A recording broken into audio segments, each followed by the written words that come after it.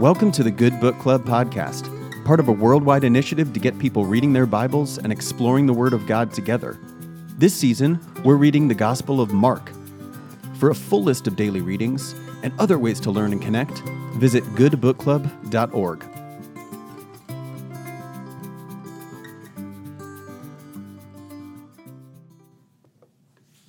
Hi, I'm Hugo Olayas, an associate editor with Forward Movement.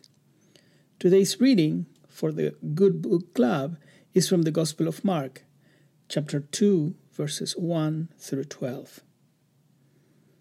When he returned to Capernaum after some days, it was reported that he was at home. So many gathered around that there was no longer room for them, not even in front of the door. And he was speaking the word to them. Then some people came, bringing to him a paralyzed man, carried by 4 of them. And when they could not bring him to Jesus because of the crowd, they removed the roof above him. And after having dug through it, they let down the mat on which the paralytic lay.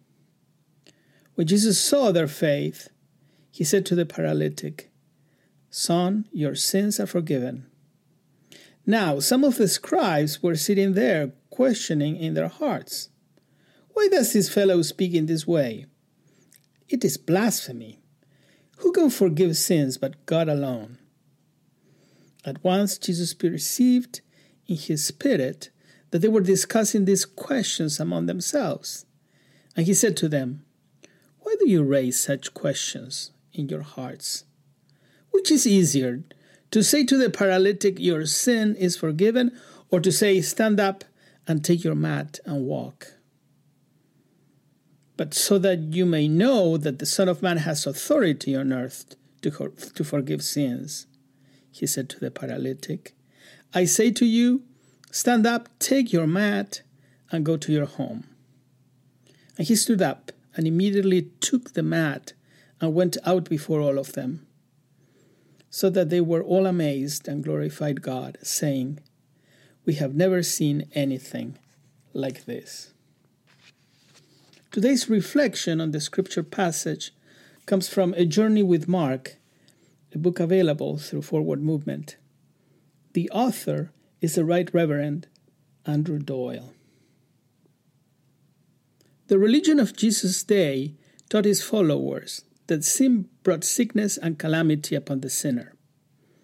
However, if the sinner repented, then the sin could be forgiven, the calamity averted, or the sickness healed. As in other passages, this story is not simply about a sick man and brave friends. It is about God's amazing power to do religion differently. Jesus does not wait for the man to repent and ask for forgiveness. Jesus does not wait for the religion of his day to say that this man is healed or forgiven.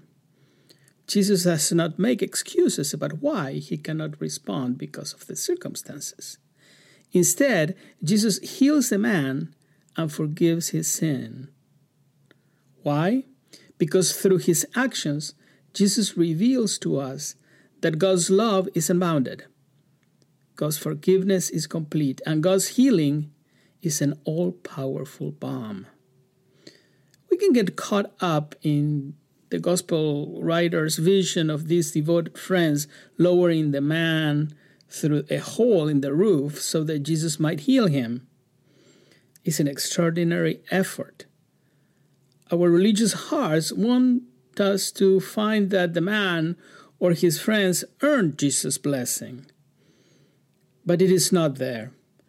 God's grace is not subject to an economic exchange. What the crowd in the gospel witnessed is proof of a loving, healing, and powerful God who gives away grace to people who may not deserve it. That is God's nature. What relationships are still bound because you don't think they have done enough? God forgives them and forgives you. Can you forgive yourself? Let us pray. Forgiving and healing God, In Jesus, you showed us that all are forgiven and that I am forgiven.